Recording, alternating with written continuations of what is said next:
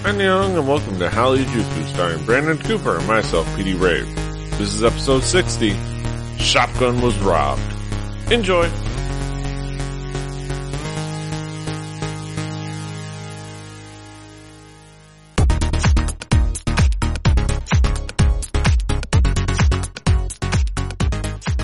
Buenos nachos, amigos, and welcome to another fine episode of Hallyu Juku. I am PD Rave. And the exhausted husk of a human being over to my side is none other than Brandon Cooper, aka King Kaz. How you doing, Kaz?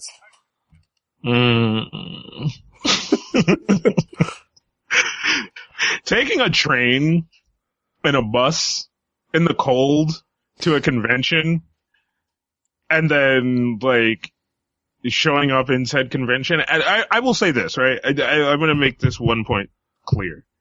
I've never been to that convention area, for KatsuCon. An amazing convention area. Really cool. Would have loved to been there in a better time of year. I think it's a shitty time of year to do a convention. I think you're echoing the sentiments, that DJM had about OhioCon. You're basically saying there's convention in the middle of February in the north, either the Midwest or the Northeast. Maybe not the best idea. Maybe. Possibly. But I don't know. That's a debate for another time. I mean, I'm gonna go again, right? That's kind of. Well, yeah. I'm gonna go again. Amazing cosplayers. I didn't really convention, I didn't really go to the dealer's room much. I kind of went once or twice, but that was to go. We're talking about hang out at, for those that are wondering. Yeah. In the DC area up in Washington. In a really lovely kind of shopping town. What I want to call it. It's built of nothing but shops and hotels. And even the convention center itself, which is, the Gaylord something or another, you can look it up, which has shops in it. And I don't mean just kind of your standard, there's some food places. No, there are legitimate clothing stores and shit in this convention center. Yeah. But it's a really beautiful area. I wish, as many pictures as I did take, I wish I took more. Yeah. And for somebody like me who's kind of new to the photography thing, I think that's a really great feeling. I wish I had kind of just taken more. Yeah. There were so many great places that I know of now that next year, and it was also kind of sad because there was a lot of crackdown on the photographers. And not just, taking pictures in general, but of kind of some of your equipment, which is really sad because, I hang out with a lot of the more, professional photographers. So a lot of the guys who are getting paid to do their thing. So it was really kind of hard to do work sometimes. I was assisting a guy doing a Batgirl shoot, and, we were kind of just setting up, doing a really cool shoot in a back hallway where no one was, doing this really amazing shoot with this chick who had a awesome fucking Batgirl costume. And we got kicked out of that area. Because they were like, you can't use that equipment here in this hotel. And we're like, okay. And it's not like we had fucking green screens and all kind of shit set up. I was holding a light and we had a light behind her. Yeah. That was it. Yeah. So, I mean, that could be a bummer. But yeah, I think, like you said, it sounded like a fun con, overall. Yeah, overall a pretty fun con. And like said, sucked on the photography side of it, but I will definitely go back. Yeah, cause any con worth going, it's worth going twice. That's the rule. Mm-hmm. But yeah, let's get into what we always talk about at the beginning of the show, and we talk about what's new. And I think the big thing that was new for the both of us that we were both anticipating, is none other than Amber, with Shake That Brass, off of her debut mini album, Beautiful. Cass, did you shake that brass?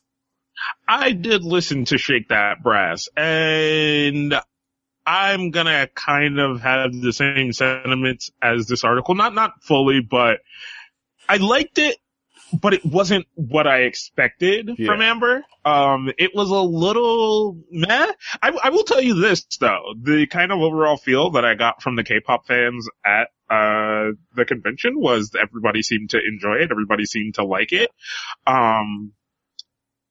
But I will say for me, I wasn't 100% sold on it. Yeah. I listened to it. I like it, and I still like it. I'll jam to it, and I'll dance around to it, and it's fun.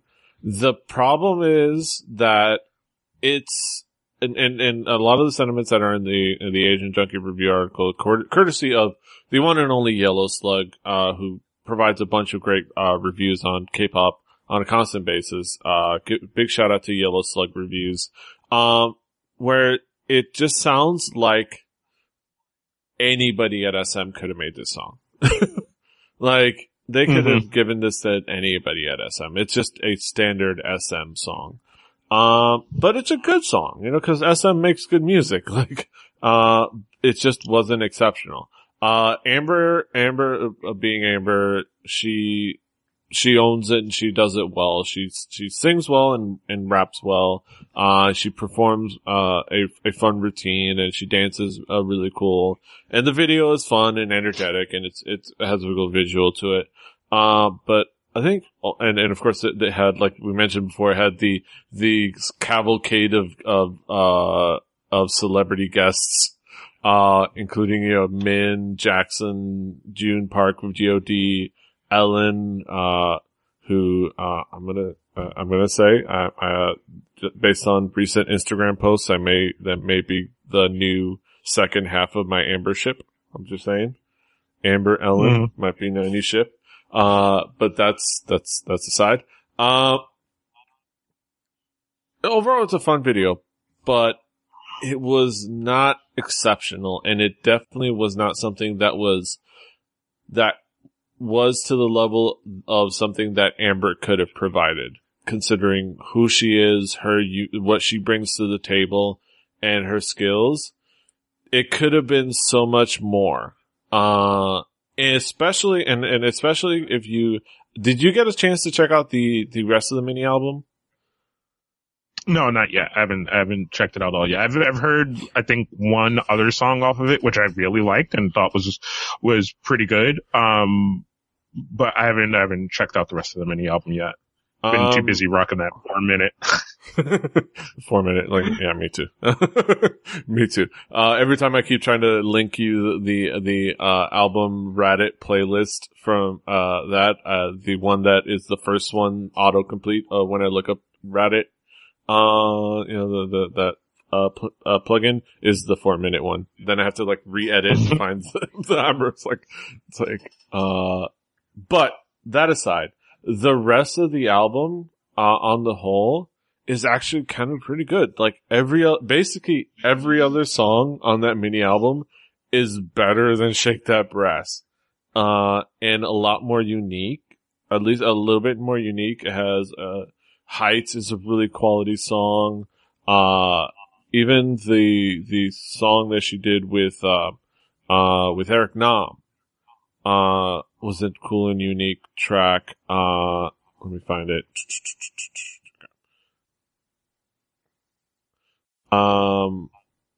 Love Run was a surprise.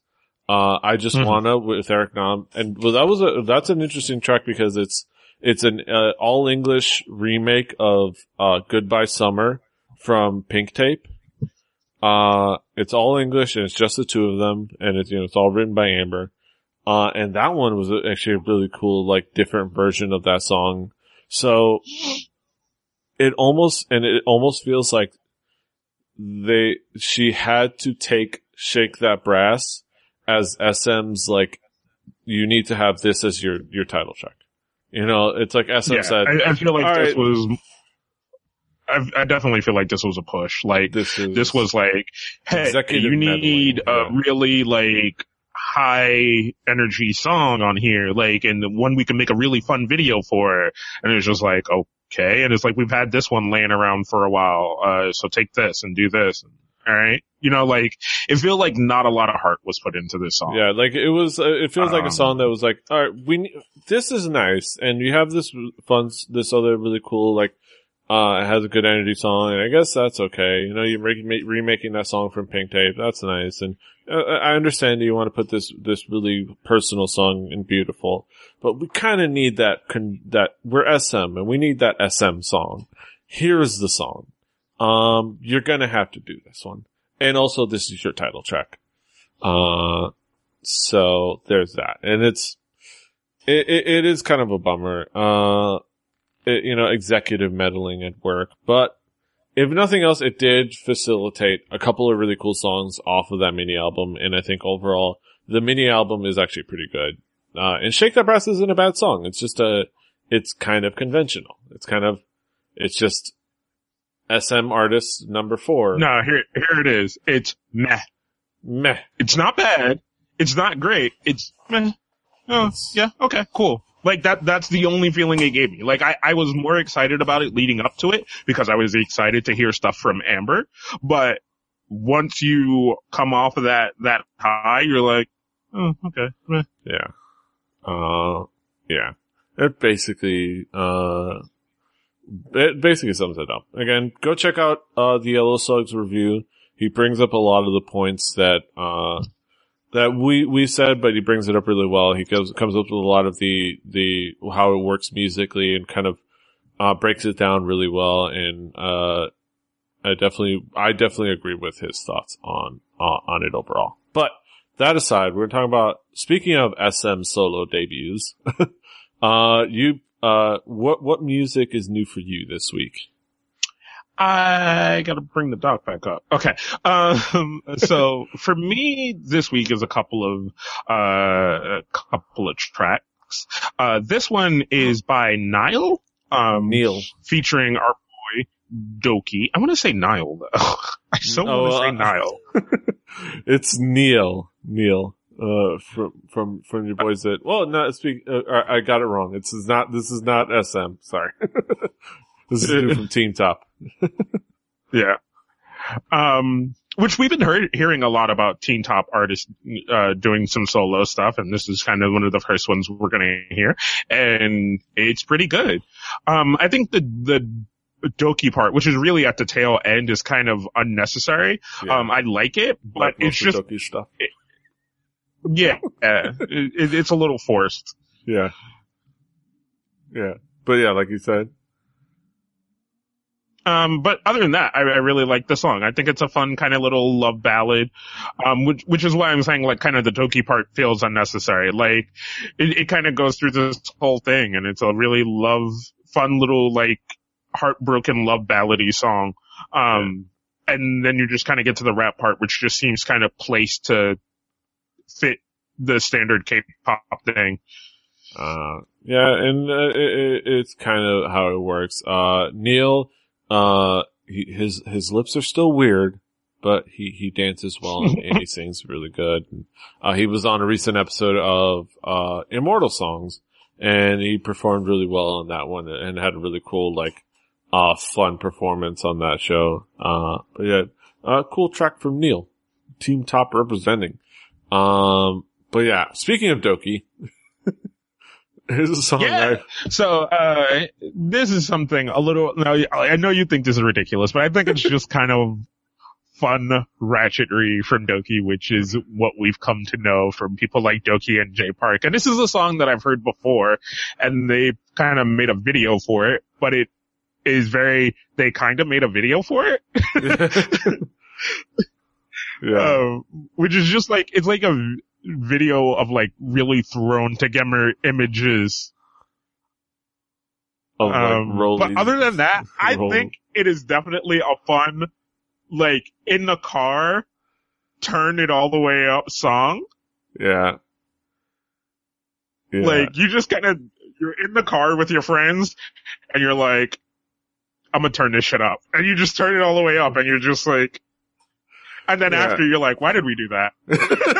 Why did we do that? Like, that is like, we'll confess. Oh, I don't think we need to confess. I think at this point, if you're a frequenter of the show, you'll probably understand that, both Kaz, I, as well as our mutual friend Drew, have a kind of, underlying affection for really dumb rap. Really dumb, ratchety rap.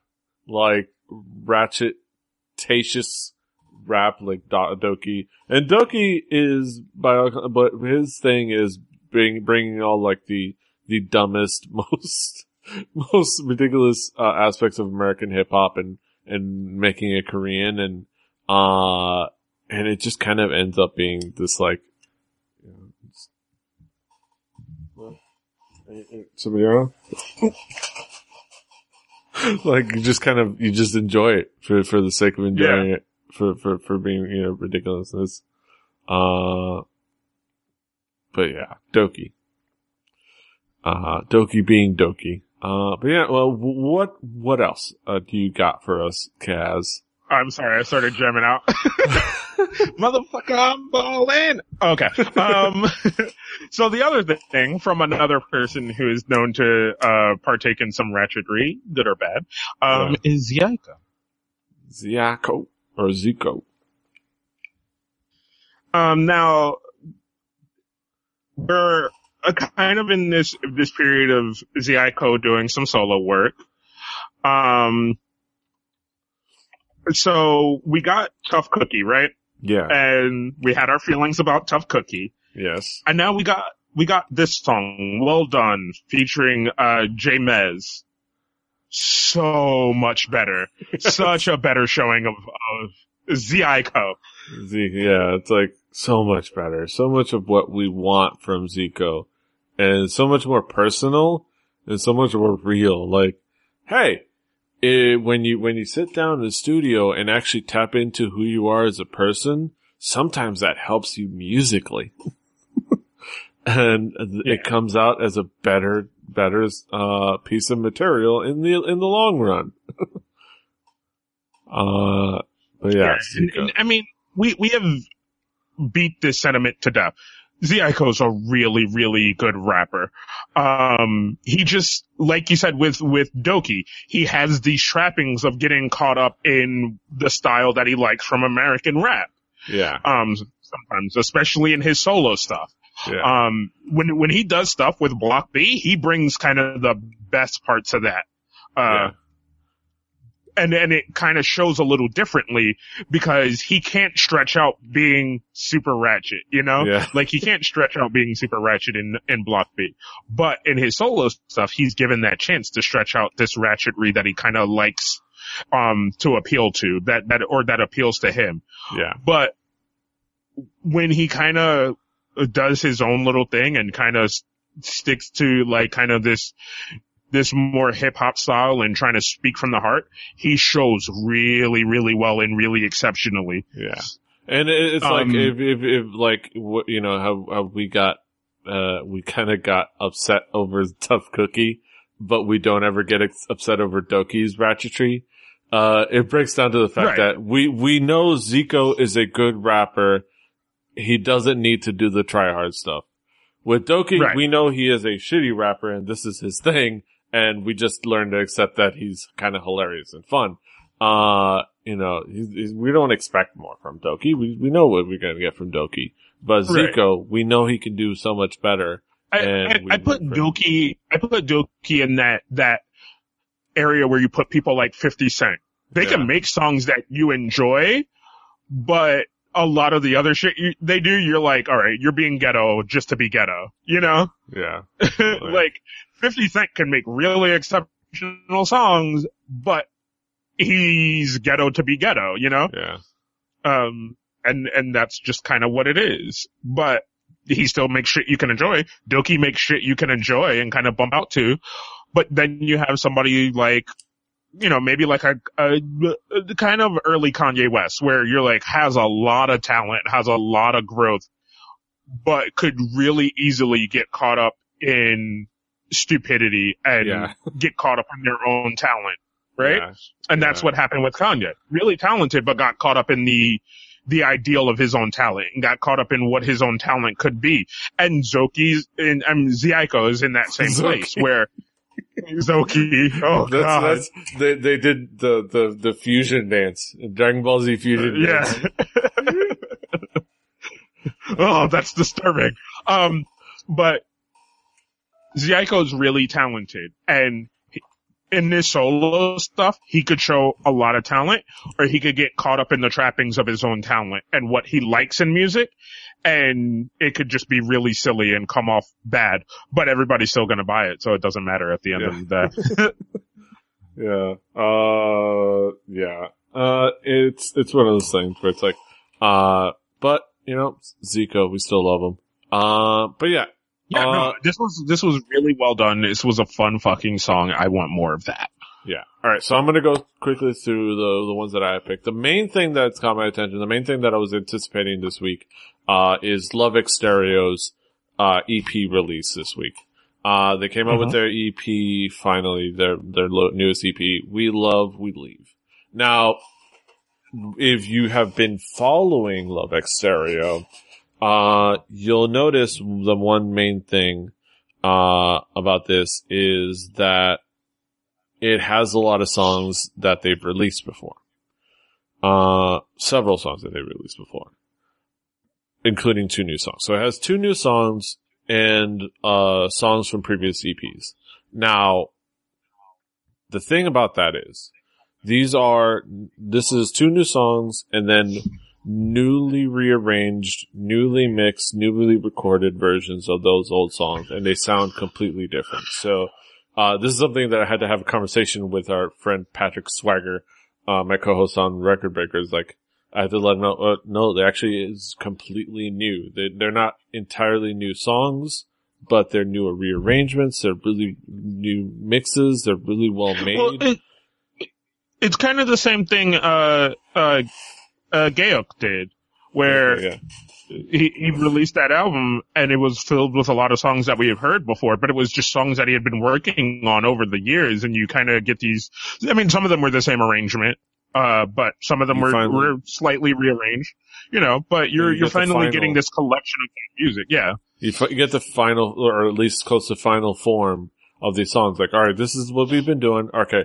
Now let's put it together, put a couple of new things, put these songs, let's finally get, okay, this is how we definitely want this song to sound. This is the final form. And then, alright, this is who we are. This is Love Exterio. Representation of everything we've been and everything we are now. And it comes out really good. I completely dig it. They had a great, release party. I'll go ahead and play something from the release party. But the new songs, We Love, We Leave and My, Everything, are really good. Their old songs are fantastic. I can't say enough about how much I love Exterio. They're legitimately my favorite group out of Korea. They're the group that has connected with me the most out of anything. I love being, crazy about, being kind of fun and silly about K-pop and all that. And I love, checking that out as a genre, but musically, this is what connected me with most, and this is just more of that. It makes me want to see them live, and I'm gonna try to see if I can figure out how to order that CD, get that physical copy, cause I'm part of the fandom, and when you're part of the fandom, you get that physical copy. The physical's for fandom. And I'm gonna start working on my fan chants. And then Annie will slap me. It's like, this ain't K-pop. Stop it. And it'll be fun. But yeah, Love Exterio. Go check it out. New Love Exterio. But moving on to another release, a couple other, releases. One, which is an interesting, the group we talked about before, one of our, random finds at a K-pop booth, an album that we got, physically and checked out. I think an album that I'm gonna say we liked. Yeah, album that we liked. Yeah. Cause I was thinking there was the other group that we were kind of on, and that was B2B. we liked it. We liked it overall. Yeah.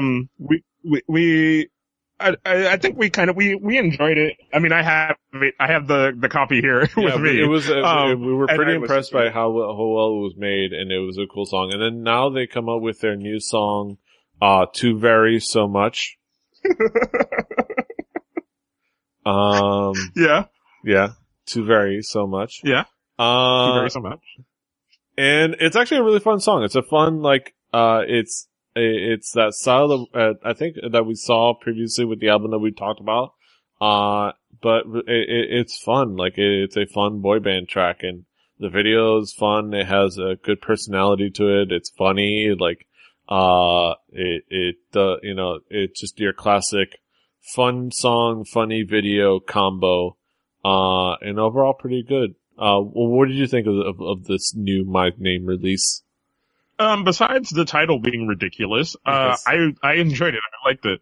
I mean, you could have stopped at, so very much. You could have stopped at too much. You could have did very too much, but too very so much. Okay. But other than that, man, I enjoyed it. I think My Name is one of those middle groups that you really enjoy hearing. You might pick up an album from them every now and again, but they may not be your number one. Yeah. But when you see that they're doing something, you go, oh yeah, those guys. Yeah. Let me go check this out. This is a good quality release. Alright, so going to another track that it just came out of nowhere, and I saw teasers for it. So there were teasers for a possible track from Lizzie and Park Myung-soo. And it was to be called Goodbye PMS. And I saw these teasers, and I was like, Goodbye PMS. I'm like, alright, I'll give it a shot. It's probably just about Goodbye Park Myung-soo. It could be about that. I'll see what it's about. Then it got released, and yeah, it's about saying goodbye to premenstrual syndrome. Like, Park Myung-soo plays the personification of PMS, and this video is amazing. This song is super fun. It is like a quintessential J-rock song, and the video is awesome. Let me just sum it up on this. It ends, spoiler, it culminates with a battle between a large Park Myung-soo and a Godzilla versus Mothra sized battle between Park Myung-soo and Lizzie, where Lizzie uses pills of Prefemin, to bring him down and defeat Park Myung-soo. Aside. That's how it goes. One of the first things you see is Lizzie in a, bitches ain't shit sweater. That alone makes this video the best thing in the world. She's literally wearing a shirt with an Instagram picture with the caption, bitches ain't shit, a sweater. It's like, that alone. And then the song is amazing. What did you think, Cass? I thought it was, like, as soon as I saw that opening, like you said, Godzilla, Mothra, giant battle, fucking, thing, I was just like, okay, I think I'm in. And then, fucking Park Myung-soo rolling up in his PMS van, and I was just like, alright, I'm in. Yeah, let's do this. And like you said, it's just fucking fun. It's just so fucking fun. Like, there's no way around it. It's just fucking fun. Yeah, it's fun. And apparently, according to, and I wouldn't know, just biologically speaking, but according to every female K-pop fan that has watched this, it's pretty accurate to the experience of having PMS. Which I can see why. And I'm glad we had this anthem. Ladies, take this as your anthem. Your your solidarity anthem. In dealing with PMS.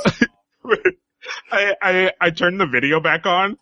I fucking love the part of him just stuffing food in her mouth. Yeah. It's like, you have these cravings. And it's like, alright, it's time for black bean noodles. It's time for cake. Time for cookies. Time for more soda. Like, It's just kind of hilarious. And then, you know, the moment of Lizzie catching the beam and shooting it right back at him. Like, he catches the pills and he's like,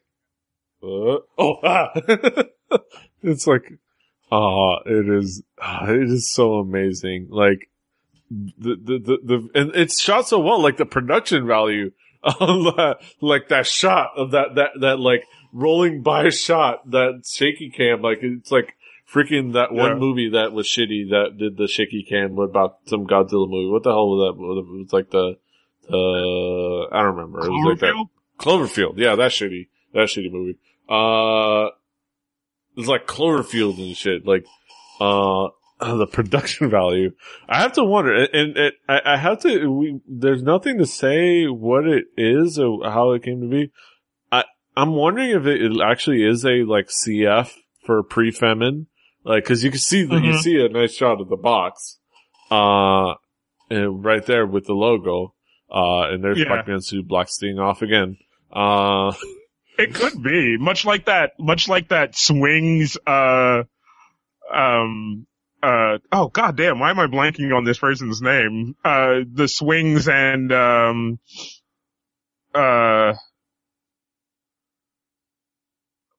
my god, a UJ Salt song for the chicken place. Yeah. Like, you make this really awesome song that's basically just a commercial for your chicken place. Yeah. So, like, at this point, I don't put it past them, and I want more shit like this. Like, you take a really fun music artist and a awesome comedian, put them together to sell shit. I want some of that chicken, and I'll buy this no femin stuff. Like, sell it to me. Yeah.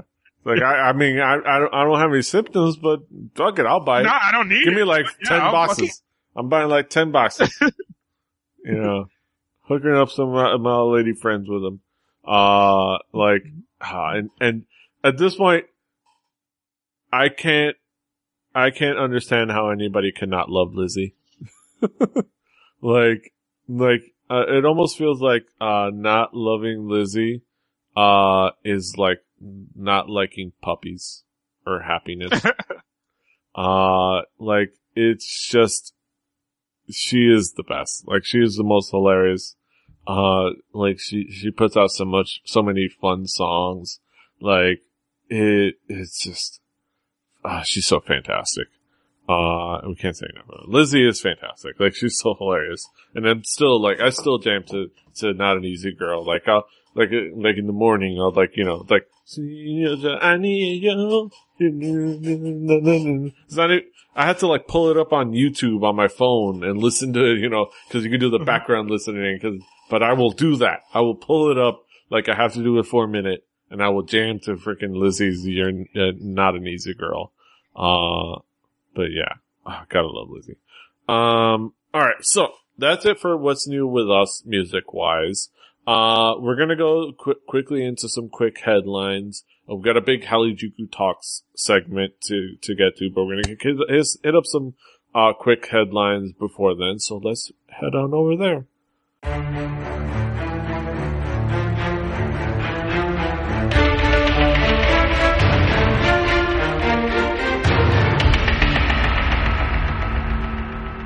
Howdy folks, and welcome to our headlines. We're going to go through some quick topical topics and talk about some discussions and things like that.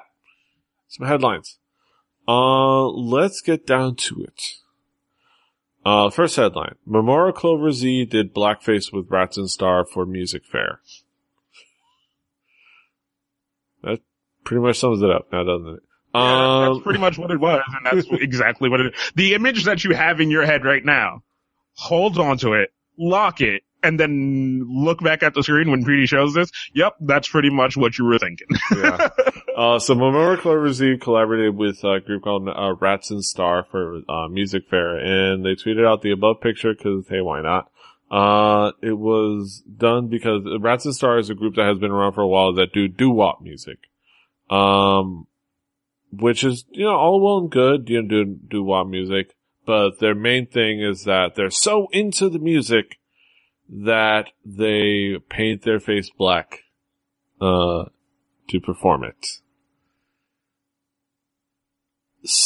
it's almost like retreading old ground, and it almost feels like there's no point in talking about it, but let's talk about it.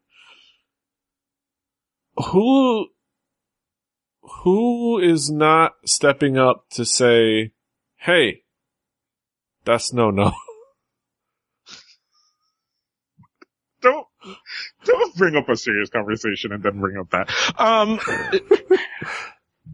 I think it is the thing that we talk about, kind of the constant xenophobic thing that kind of goes on in Japan, where and kind of the misknowledge of what's right and what's wrong, because you just look at things for the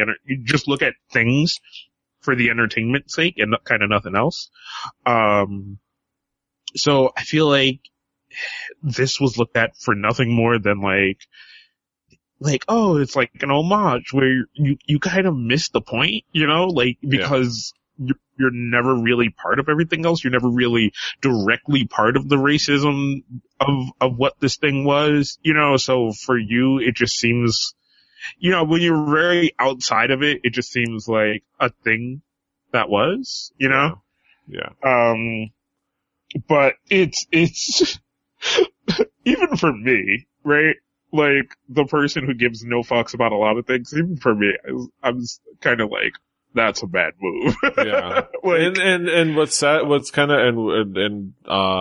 I brought up the Asian Junkie article because, it's Asian Junkie, and that's where I first saw it, but there was also a kind of a good write-up on Rocket News 24, overall about the group Rats and Star, cause, most of the reaction, they kind of written off Momoclo's, involvement in this, kind of, which is for the better, cause, you don't really want to put too much stock in an idol group's independent thought and decision making process. But, it's just a thing that, because really at the root is Rats and Star, cause, the fact that Rats and Star is an accepted thing makes it, by extension, makes it so that Momoclo accepts it, that it's an accepted thing. But so they do a good write-up because this group has been around for a while. They've been, around for at least for the past 35 years. Or at least what, at some point in the past. Yeah. 35 years. They've been doing this for 35 years. This exact thing. And they have at no point gotten around to finding out that it's a bad thing. Which only goes to show, so whenever something like this happens, the always like the defense is, well, they're not part of that history, so they don't know, they don't have an experience, they don't know that history, and like, it just comes off of people saying, they don't know any better. And I'm like, you're insulting them. Like, I do not ascribe to that defense because that's insulting to them. They should know better. I'm going to expect them to know better because we live in a digital age. Like, especially now, we live in a digital age where all of the world's information is at your fingertips. Like, all the world's knowledge and all the world's history is at your fingertips. So, at some point, you learn and you figure out, and somebody at least tells you, that putting, shoe polish on your face to try to resemble an African American person or, a black person to resemble black people is not a good thing. It's quite a bad thing. It's not a cute thing. It's not a funny thing. Well, it's kind of a funny thing, but it's in the way that it's kind of bad, but it's not a cute thing. It's not it's not a harmless entertainment thing. It's something that's steeped into a painful history, of, marginalization, dehumanization,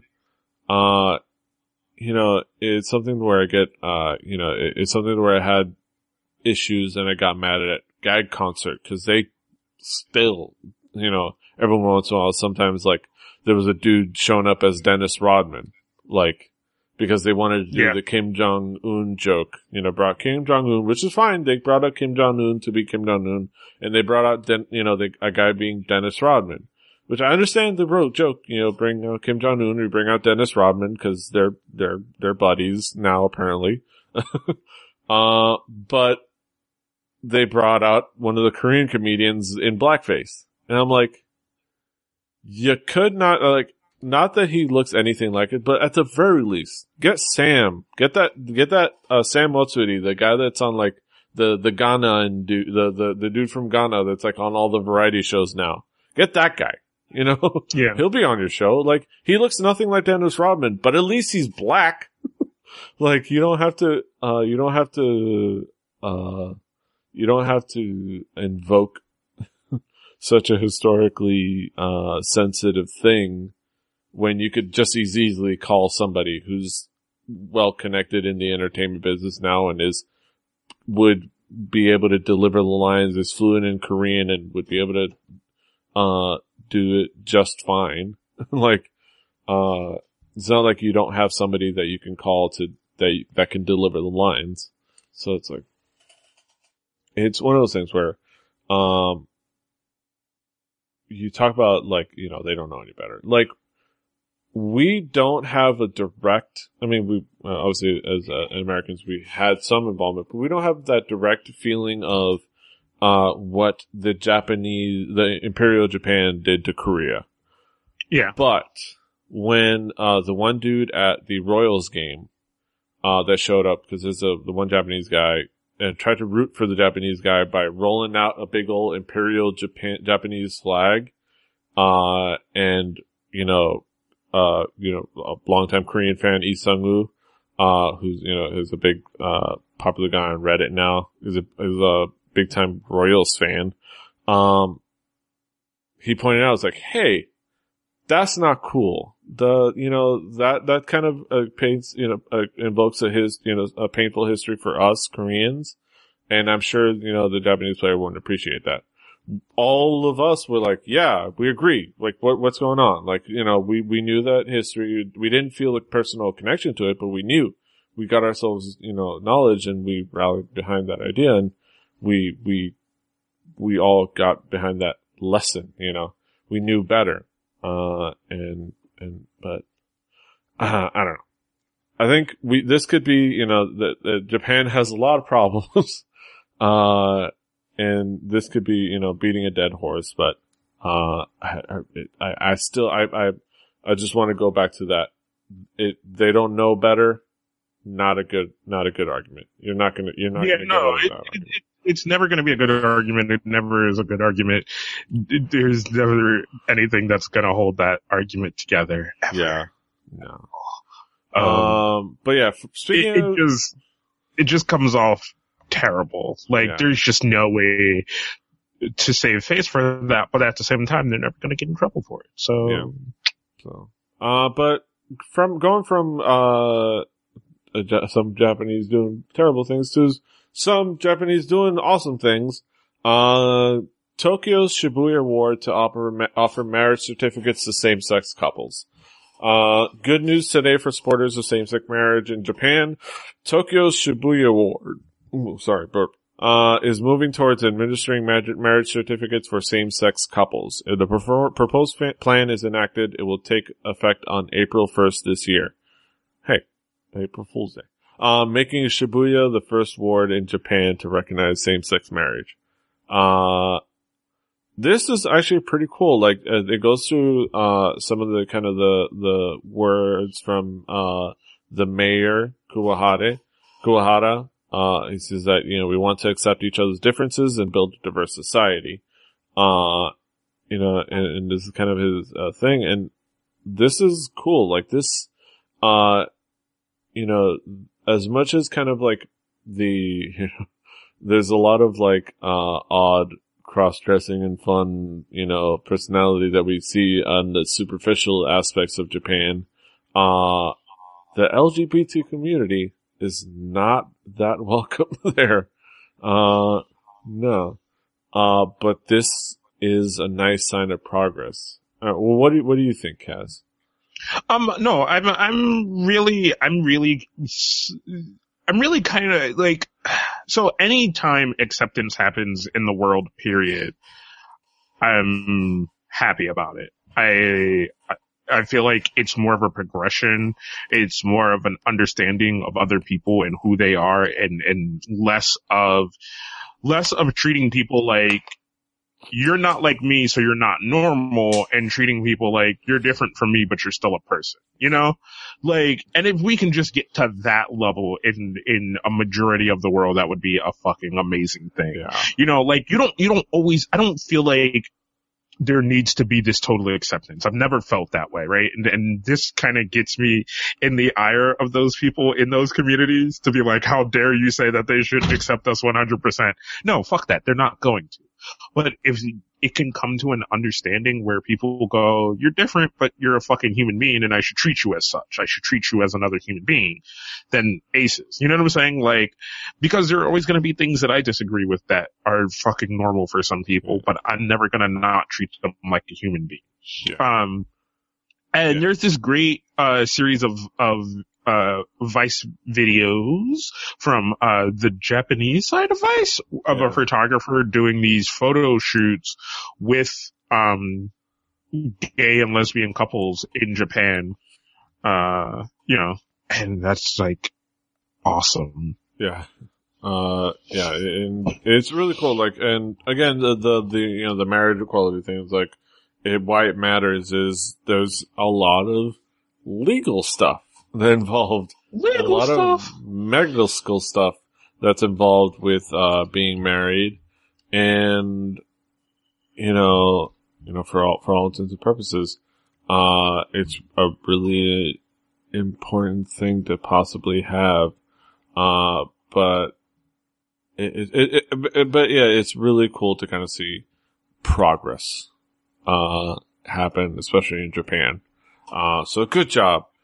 Go Mayor Kuwahara, you rock. And you're an adorable little old man.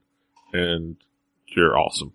But yeah, that's it for some headlines. We're gonna go dive right into this, Harajuku Talk segment. It's a nice meaty one. So, there's no need to delay it, so, BAM!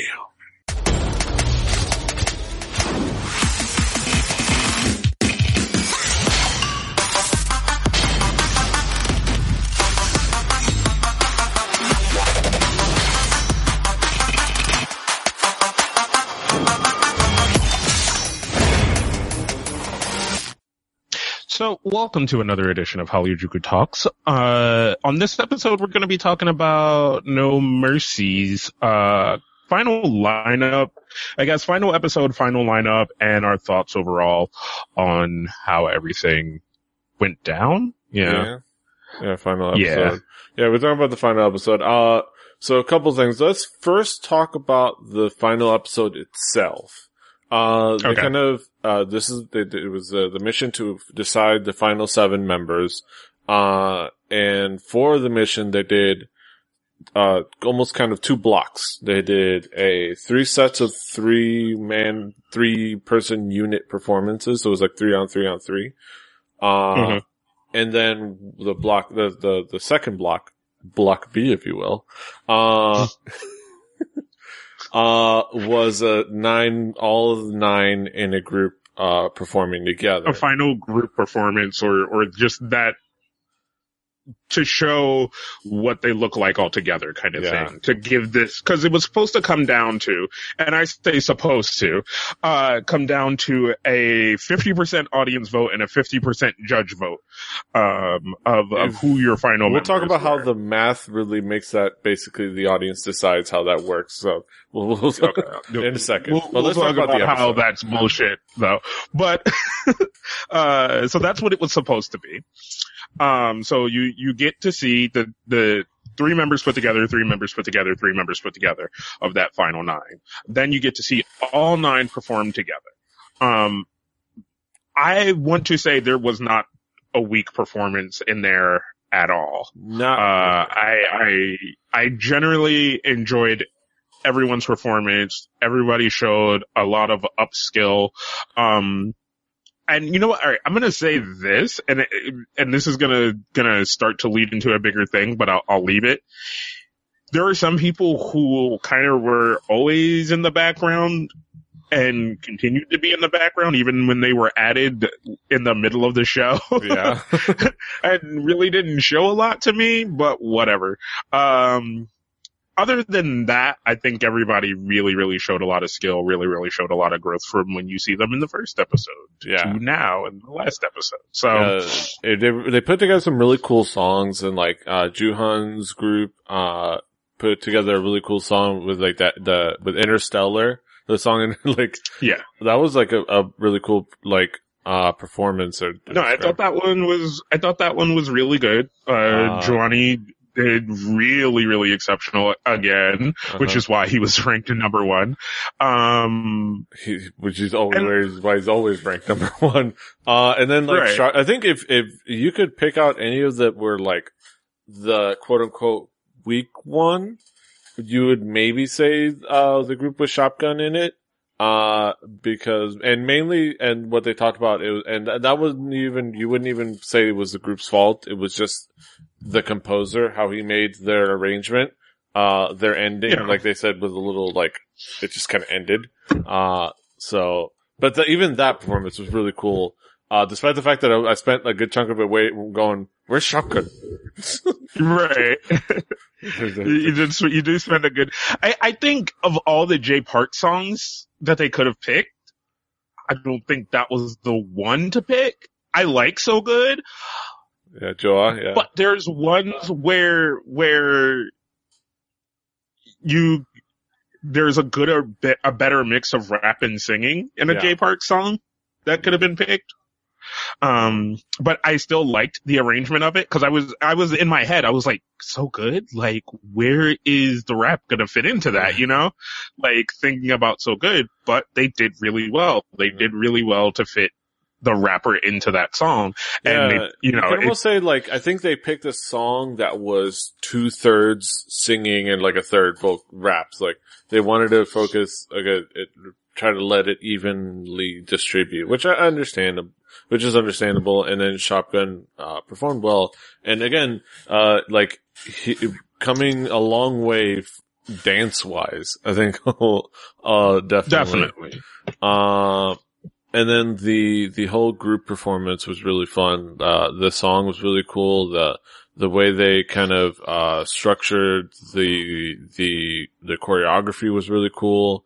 The way they, featured, Shotgun in the central role of like the almost like that one part in 2 PM song where they're riding the motorcycle, kind of using that thing. But they did it really well. And I think it was paced well, and it featured everybody really well. And it was real cool. A chock full of fun performances. I think, you can't really say any of them were really weak.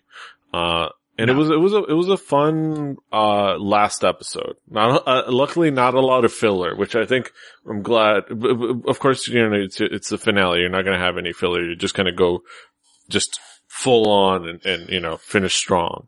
Blow your load, if you will.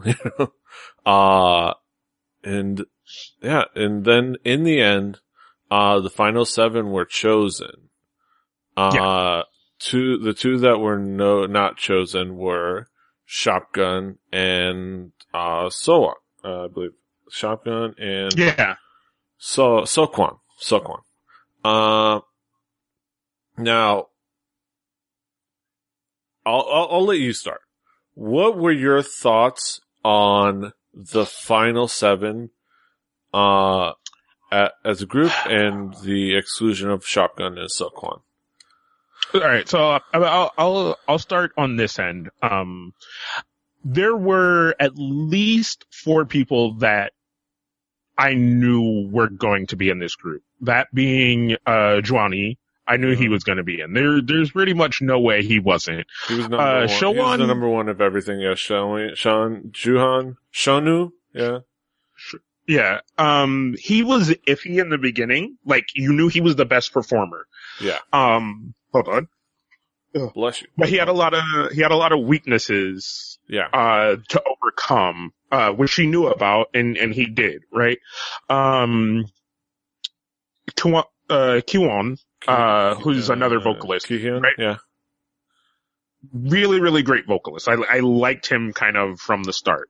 Those were like 3 lock-ins, you know?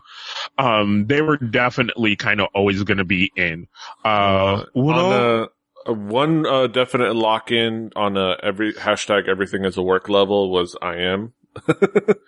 We're gonna talk. Well, all right, all right. So, let's talk about that, right? Let's go ahead and do that, right? So you had this ad of I am, right? And I am kind of was, no matter how you look at it, no matter how you try to put it, no matter what spin you want to put on it, I am was placed as this fucking just this work. Like he was just put in like, hey, you know what? Spot. Like there is some fucking real backside shit that went into that in my mind now. You know what I'm saying? Like I don't want to get into it so hard, but it is so fucking so. You know what I'm saying? Like this kid was sold. He was put in there. He was fucking like even in the mission that they came up into, it was like he was given this the like kind of best part of that rap in there. Yeah. You know what I'm saying? Like no matter what part you give Johnny, he's gonna fucking outshine you because he's just a really good rapper. Yeah. But I feel like they became this focus, like, let's focus on the rappers. You know what I'm saying? Like, who's this kid? We don't know. Let's give him a big fucking part. What? No, fuck that. You know what I'm saying? Like, and it just kind of ever more encroachingly became this thing where, like the last couple missions, like, you could put it to luck, you could put it to whatever. Fuck that bullshit. Every team he was on won, you know? Yeah. Like, so there was no chance of him ever being in danger where it could be this thing where it's like, well, he's the new kid and you know what? He didn't really shine. Get out of here. No, every time he was fucking safe. You know, like there is never a position in which he was not safe. Yeah. And that was kind of bullshit. And then it became the middle of the show where I felt like as much as I like Shotgun, I really like Shotgun. Yeah. He stands out way more than anybody else on a personality level, which could have been his downfall. Yeah. He's definitely an individual. I think it's right. Hard. I kind of want, okay, so I had an initial reaction. So I got spoiled on the final lineup and saw that Shotgun wasn't on it. And I even told you that I basically did the Seinfeld thing of like, nope, I'm out.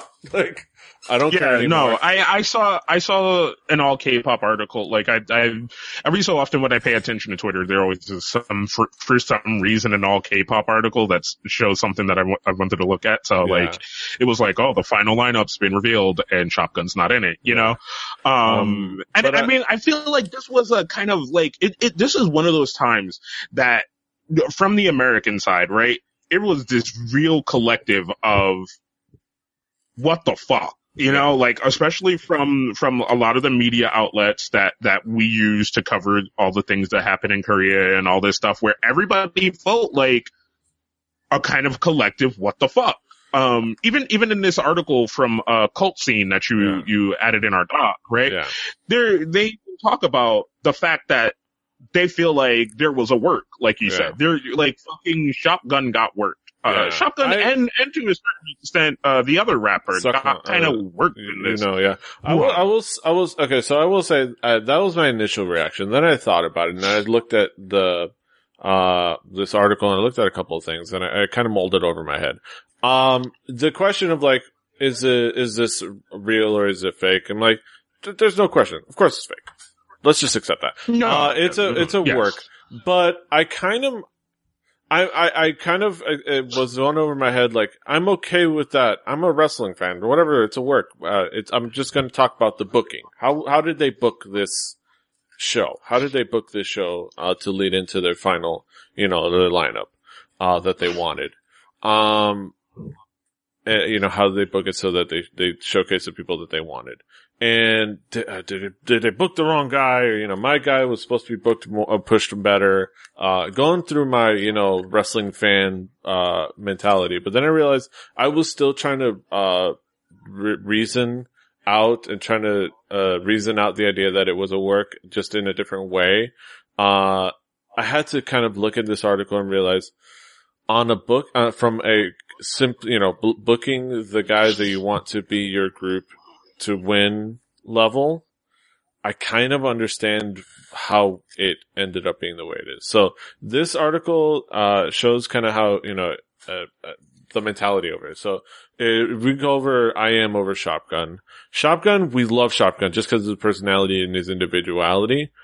But, like I said, it could have been his downfall in the sense that I Am was the one that fits the most as the second rapper in an idol group. Cause what you needed was the second rapper. Cause you have your first rapper. You have Jooheon.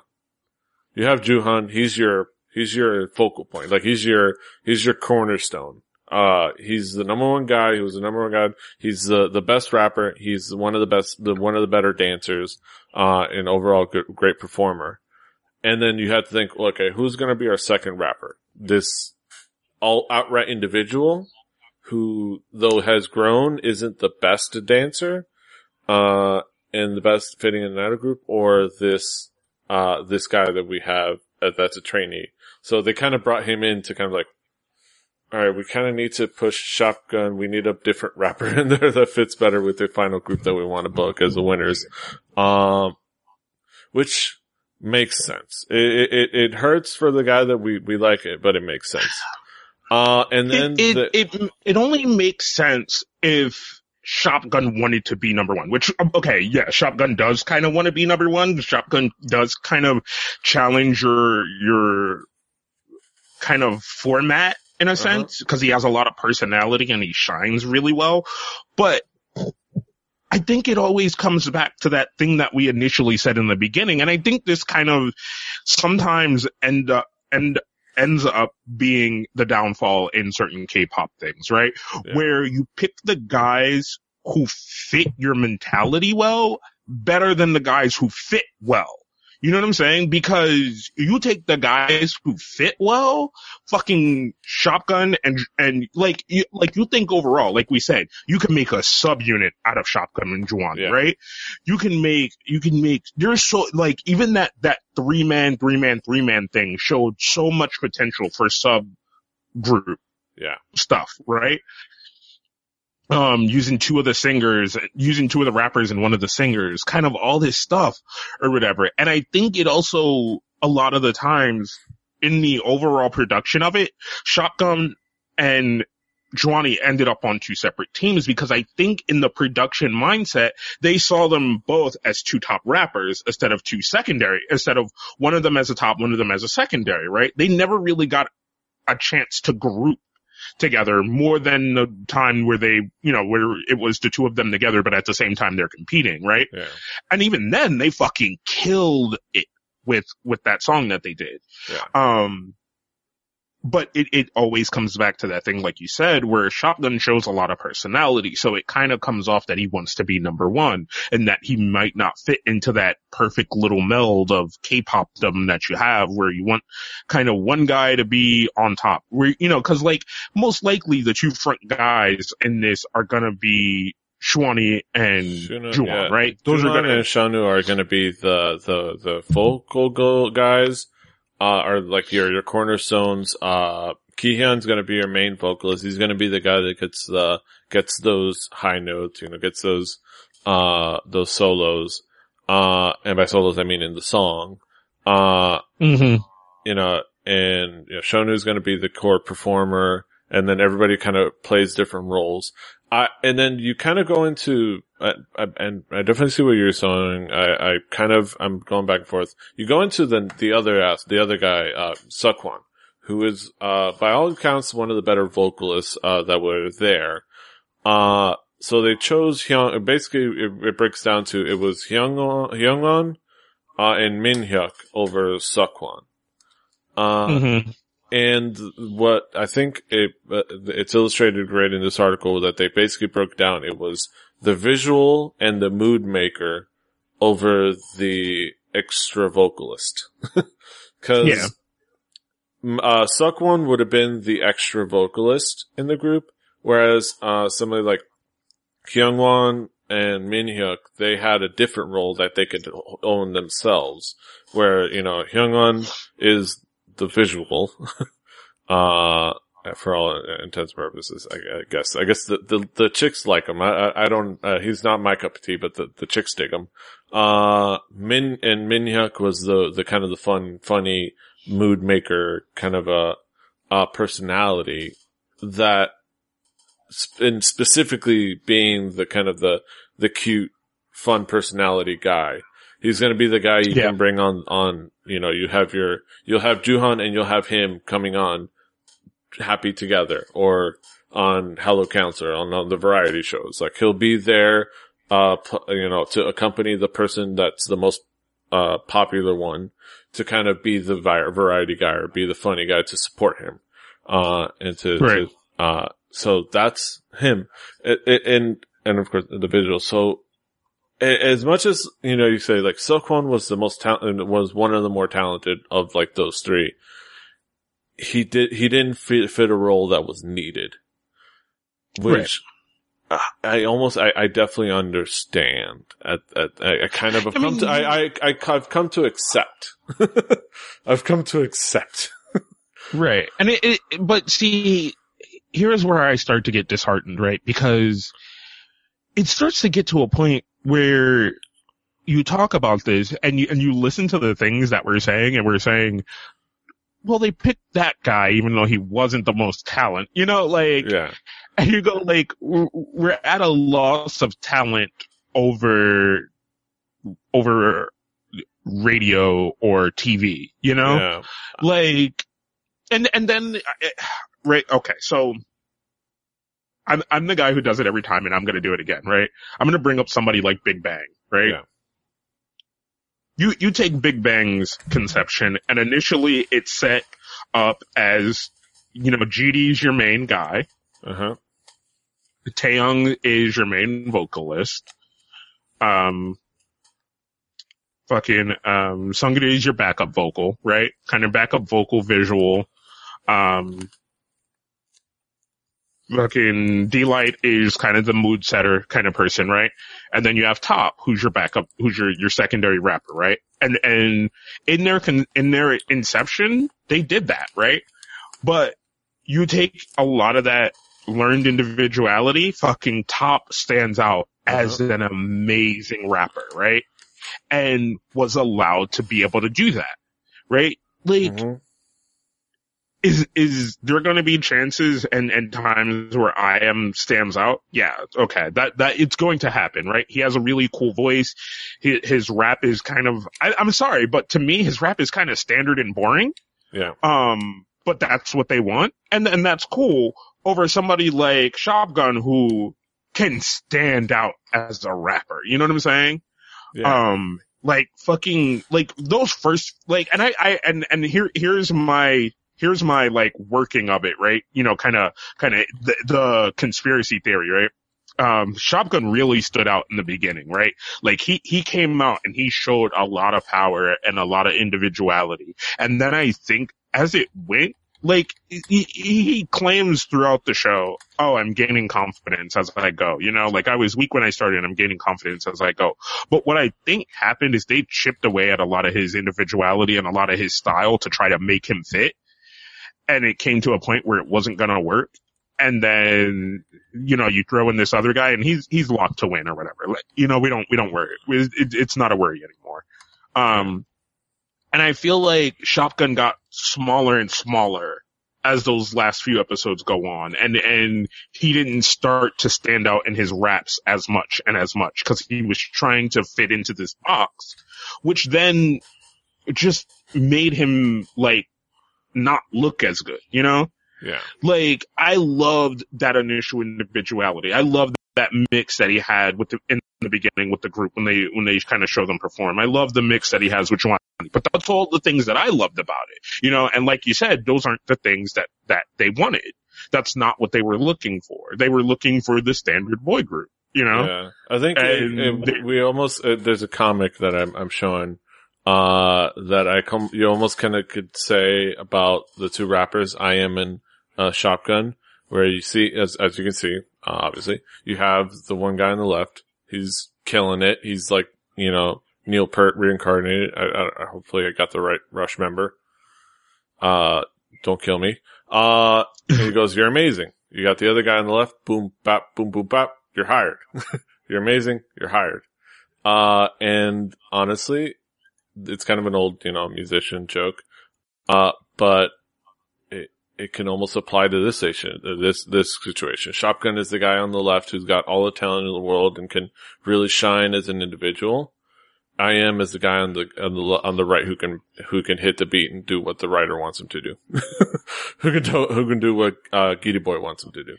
Who can do what you know, who can do what Shin Sedong Tai, or I don't know, who can do whatever you know, the producer wants the song to be. And that's kind of almost what it comes down to. And we talked about the 50%. Mathematically speaking, they actually, I do believe that they actually did it that way. Cause if you look at it mathematically speaking, 8 people counted the same as a giant group of those people. Like, I don't know how many people, it was like 100 or so people. If you look at it mathematically, let's say there were 80 people out there. Each judge counted for 10 people there.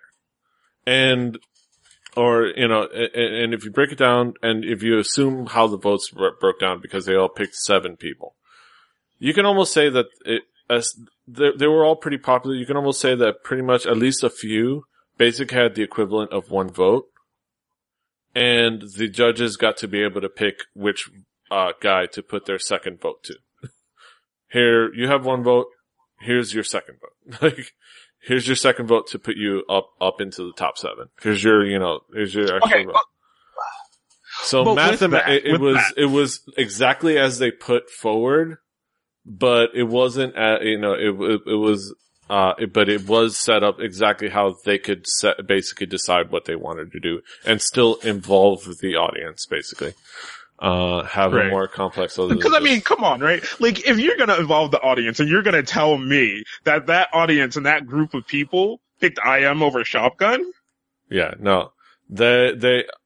A slight majority picked, a good majority picked Shotgun, but they put in the votes to I.M and got him. And basically, like I said, mathematically speaking, they was all in the up and up. It's just that the math basically weighed everything towards the judges.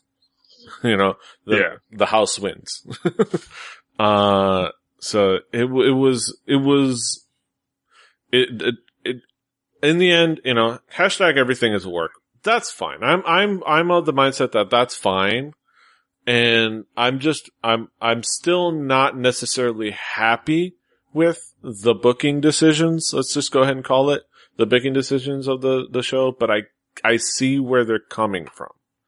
I will say that I definitely agree with everything you have to say about still having those individuals. I still love Shotgun. I still would prefer him in this group, in the end. But I'm not saying I agree with it, but I see where they're coming from. It's like, I'm not saying, O.J. Simpson should have done it, but I understand. You know? I don't know. I think for me, it just seems kind of disheartening to go that route with somebody as good as Shotgun and then not use him. Yeah. But there's a lot of, this article also brings up, you know, he could very much do solo stuff. He has the range. He could do solo stuff. Yeah. You could also possibly do a a who is next situation Yeah. where, you know, you have winner debut and then you reroute and come out with icon, you know, Yeah. and kind of use some of the other trainees. Now, here's my thing with that. I don't really see, like, You don't have as strong of a team B as you had with who's next. I think, right. I think Shotgun, his blessing could be the freedom of not having the group. As much as I think this group, overall, I think this group is going to be a really good group. I look forward to seeing their first debut, release, and it's going to be interesting. Just cause I think, there's probably going to have some really good quality people behind it, you know, at the reins of making the music, and stuff. I think Shotgun, he could take the silver lining of having the freedom to kind of maybe possibly go solo, or maybe go to brand new music, you know? Yeah. Yeah. Like so the Outsiders.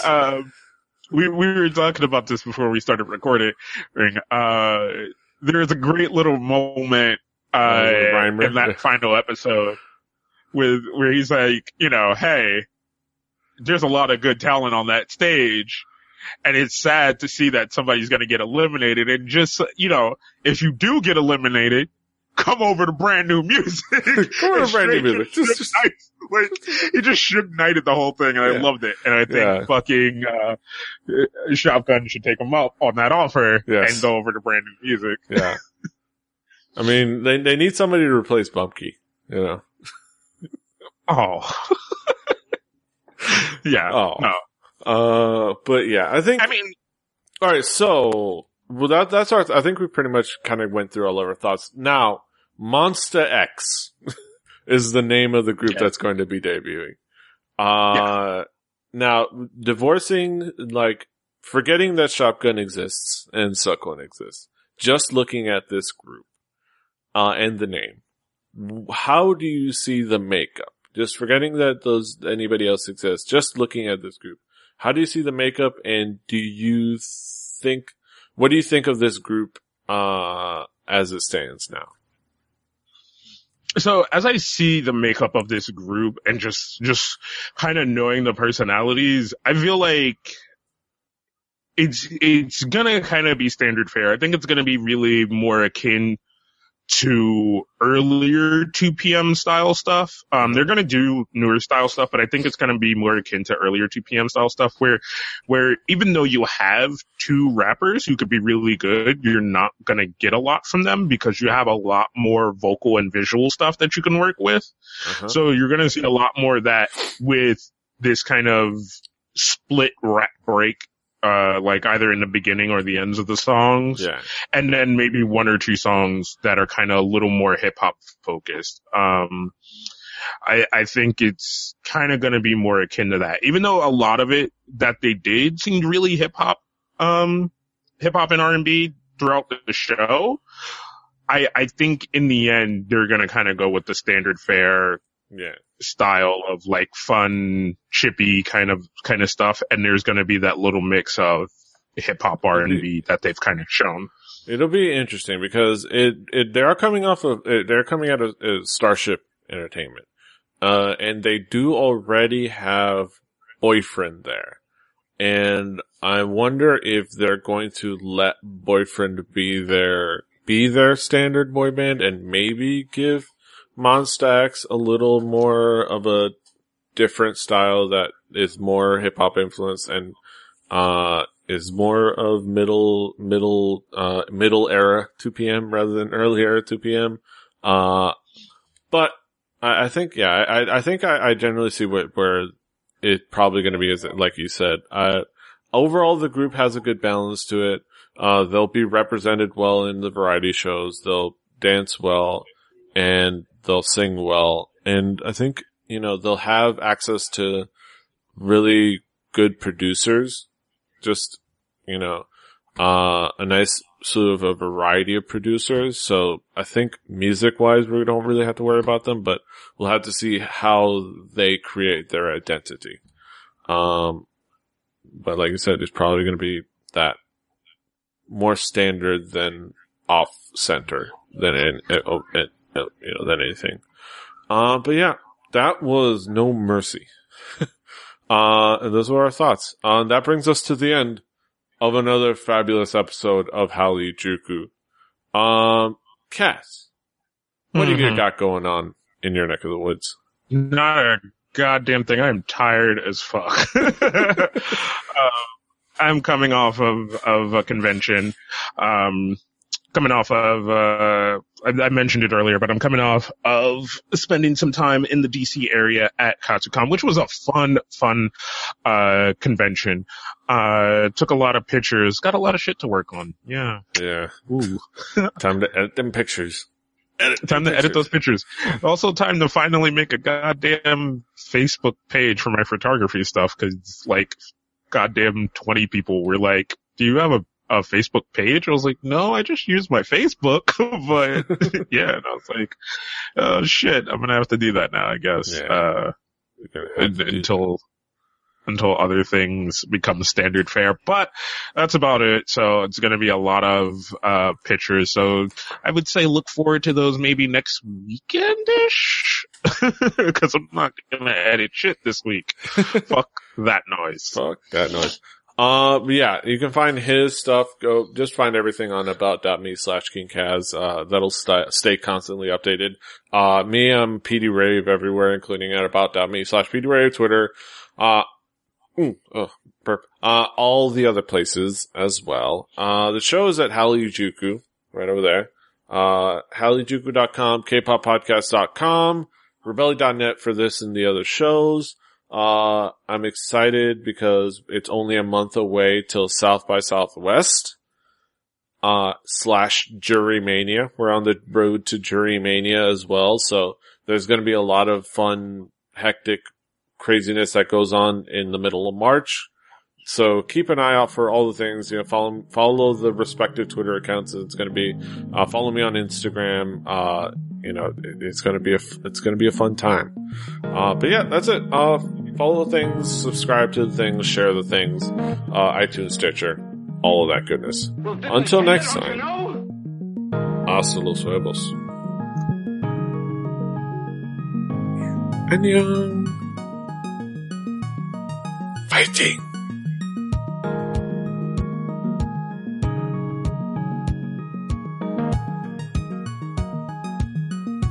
Give it to me straight, Doctor.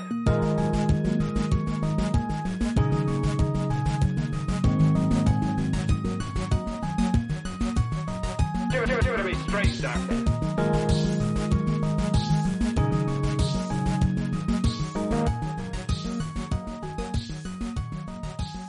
I think you're crazy. Diamond Club hopes you have enjoyed this program.